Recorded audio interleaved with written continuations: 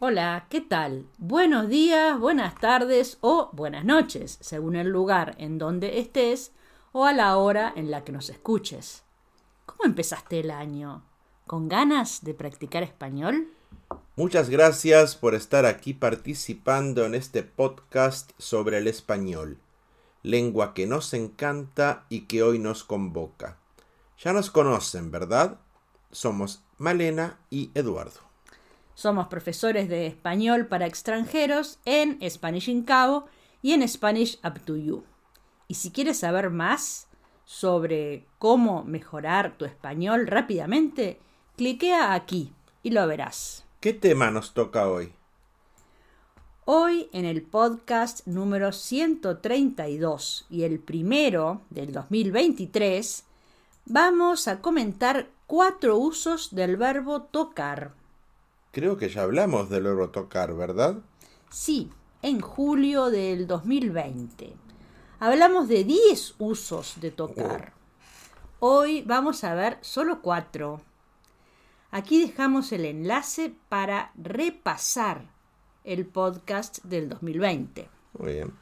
Vamos por el primer uso, que es la acción de tocar algo, como to touch en inglés.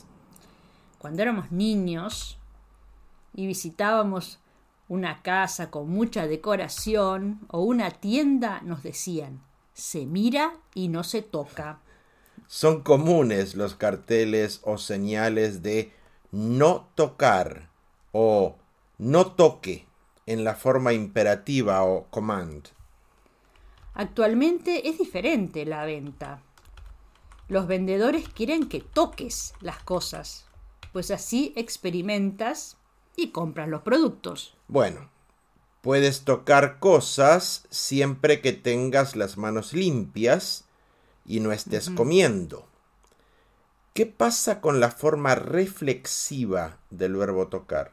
En su forma reflexiva el verbo es tocarse. Así puedes decir me toco el pelo.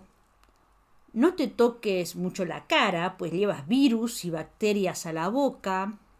O no te toques la nariz, qué desagradable.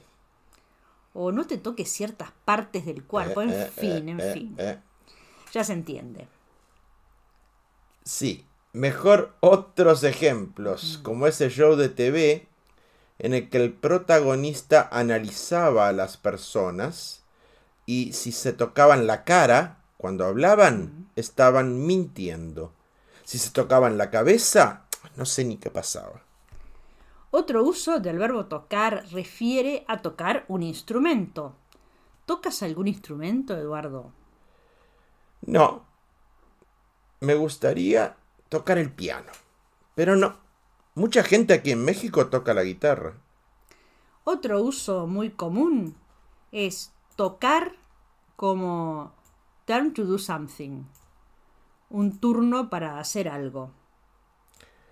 En una familia repartimos la tarea y a cada quien le toca hacer algo cada día. Aquí en Spanish in Cabo lo hacemos y a mí siempre me toca lavar los platos, no sé por qué. Relacionado con la suerte, te puede tocar ganar o perder. Así es la vida. Te puede tocar una compañera de podcast genial como yo. Buah. Te puede tocar ganar la lotería.